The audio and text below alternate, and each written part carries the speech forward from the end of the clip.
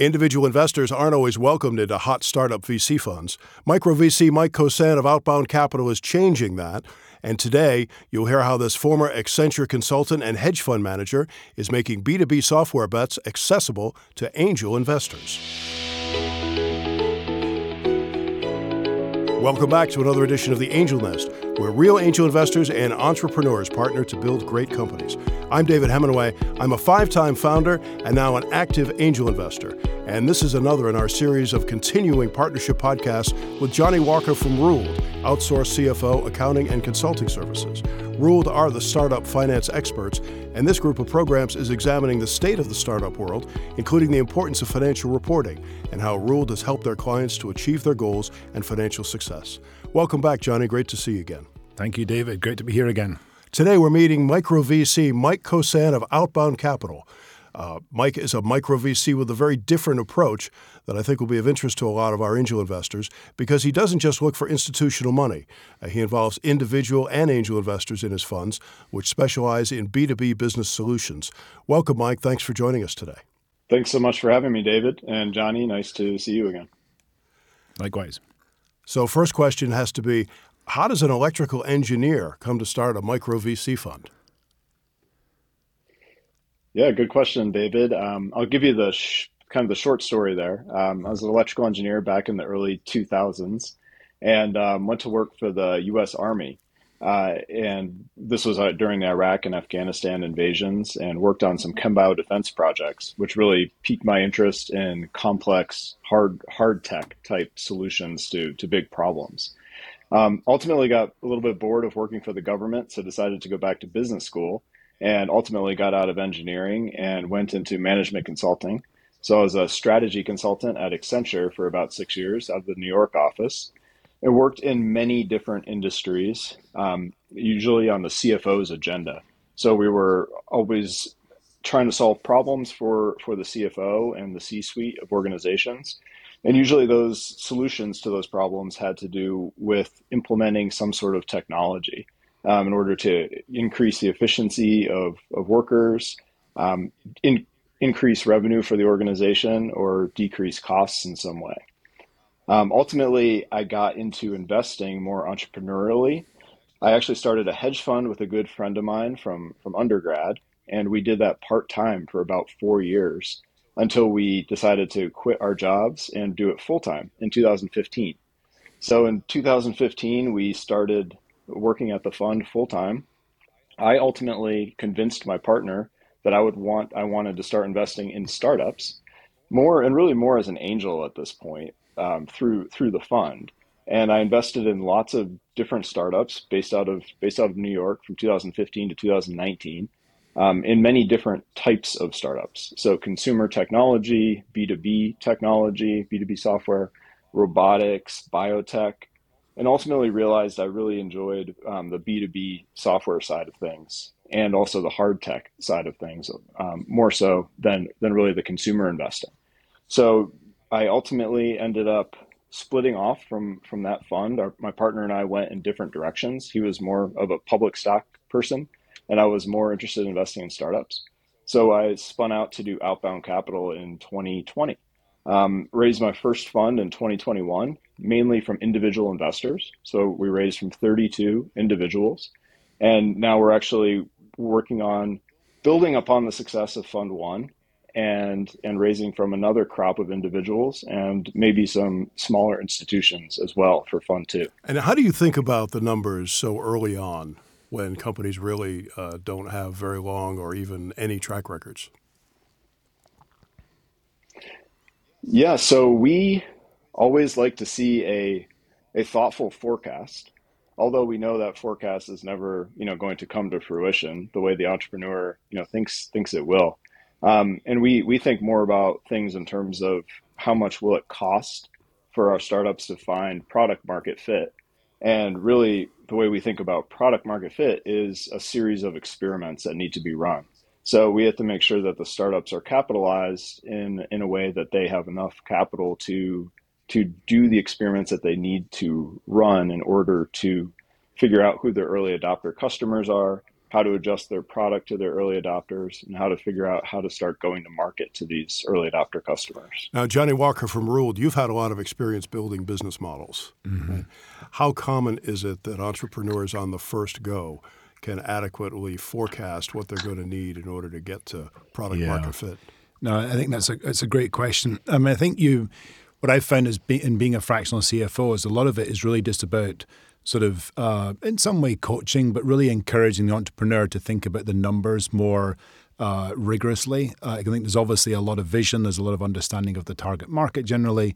There's an idea for the product, but it's about articulating those details in numbers, in financials, and in a way that makes sense to an investor. And that's something that does take time, I think, to develop. Some founders have been through it before, and so really walk into it sort of knowing what to do. And others, I think, require a little bit more sort of, in essence, coaching. A lot of that they will get from the investors. Like I always encourage the entrepreneurs that I'm working with, talk to investors, understand, really what their reactions are, what they're saying, because that's some of the best feedback you're going to get is really from what the investment set is saying. And then we can help them make it look professional and really, be consistent and be reliable, let's say, rather than, as Mike said earlier, these things aren't necessarily about being accurate because what you put down in the forecast is almost never going to happen. But you at least need to make it look as if it really hangs together or show that it hangs together. Yeah, that's what's interesting. A lot of founders will complain to angel investors. I've certainly been in a lot of these meetings where they say, you guys want to know the unknowable. Right. Yeah. We have no way of knowing how this is going to go. We know it can go one of three ways. And then the answer to that is you need to model that. Right. Yep.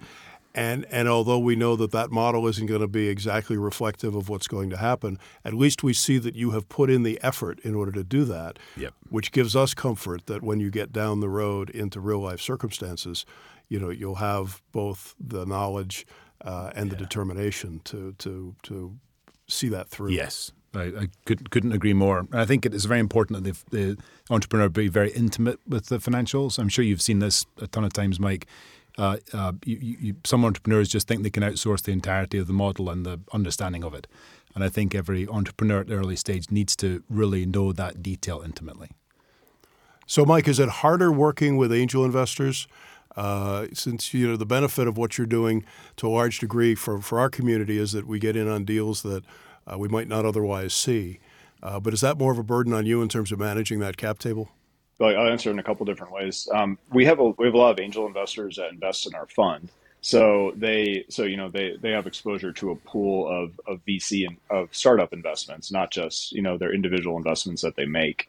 And then we also offer follow-on opportunities through special purpose vehicles for our angels to make additional bets in some of the startups in our portfolio.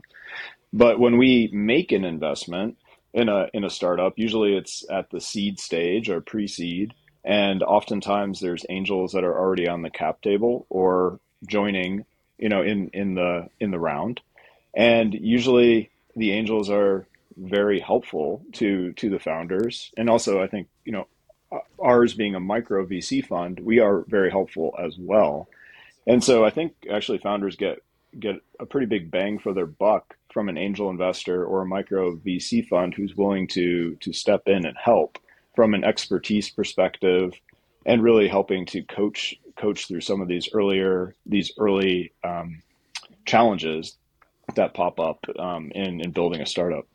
And what are some of the most exciting opportunities you're seeing at the moment? What is really getting you excited about the future? Well, it's hard to be an investor right now and not see lots of AI applications being developed. It's very, I think, challenging to space to invest in because it's such an early technology, and also very hyped in the initial stages of the hype cycle. So I spent a lot of time talking to companies that are starting AI apps for the enterprise, and trying to figure out, what are some of the pitfalls to watch out for. And what we've really kind of come down to at Outbound Capital is investing in founding teams that have the mental plasticity to be able to continue to to solve a big problem for their customers and be able to adapt to an underlying changing landscape in AI. And I think it really comes down to solving a big problem, having it be a problem that can be solved in a new way through AI, and also having a founding team that's very adaptable to an ever-changing and fast-moving environment. So you're investing very early on, and one of the things that investors are worried about these days is how do founders get to the next round? Because sometimes it's easier actually to get the friends and family or the seed round than it is to get, the extended seed or even to an A round. And that's where Johnny comes in, because that's where investors really want to know, what the MVP or what the pilot has actually done. So does that affect your judgment when you're looking for opportunities to invest in at the very early stage? Are you saying, which one of these companies is actually going to be able to get the next round and keep going? Yeah, so we think a lot about that. So we typically invest at seed, and really I think about this question in terms of pre or post product market fit. And product market fit is, in our definition, is the demand for your product is outstripping your ability to supply it. So it's actually a pretty high bar. And if we can help our founders get to product market fit, they're not going to have a hard time raising an A round. And that's really our North Star. And it might not be perfect product market fit, but at least early product market fit. And we also are seeing in the A rounds that we're trying to help our founders get to, they're more at like 1.5 million to 2.5 million in ARR today. And investors are looking for 100, 200%, 300% growth on that before they will fund an A round. It is a hard fundraising environment at the A. And so we're looking to help our founders find product market fit, also get to that revenue numbers and those growth numbers. And it's actually a pretty big hurdle. And it takes a lot longer than I think founders think it's going to take. So we really think it's going to take at least 24 months, if not 36 months, in order for founders to go from like a pre-seed or seed round to actually finding early product market fit and hitting those metrics to get to the seed to get to the Series A. And then when they find product market fit, you send them over to Johnny for some fine tuning, right? Yes, absolutely. That's when they have to start getting their books in order, and actually they can start adding the revenue component to their books as well. There you go. Yeah, I think I would just comment there. That is that very typical sort of scale up in the finance need in the company. Exactly to your point, they've proven the actual market appetite for the product, and then things start to scale, and that's when existing finance processes tend to break. And often it's not immediately obvious that they're not working properly. You start to see this when the reporting runs off and the month close sort of runs long. And you want to get that right finance support in there just at the point or before, ideally, that scale starts to happen. So I think that Series A trigger is great. I think Series Seed a lot of the time has been great also because those seed rounds have been relatively large. But those are critical points to get the right kind of support in for definite. Mike Kossan from Outbound Capital, Johnny Walker from Ruled. Thanks for joining us today. And Mike, thanks for getting us angel investors in on some of those deals. Thanks for having me, David. And thank you, Johnny. Thank you, Mike. Good to see you. You can find contact information for our guest today at our website, theangelnest.com, where you can also reach me.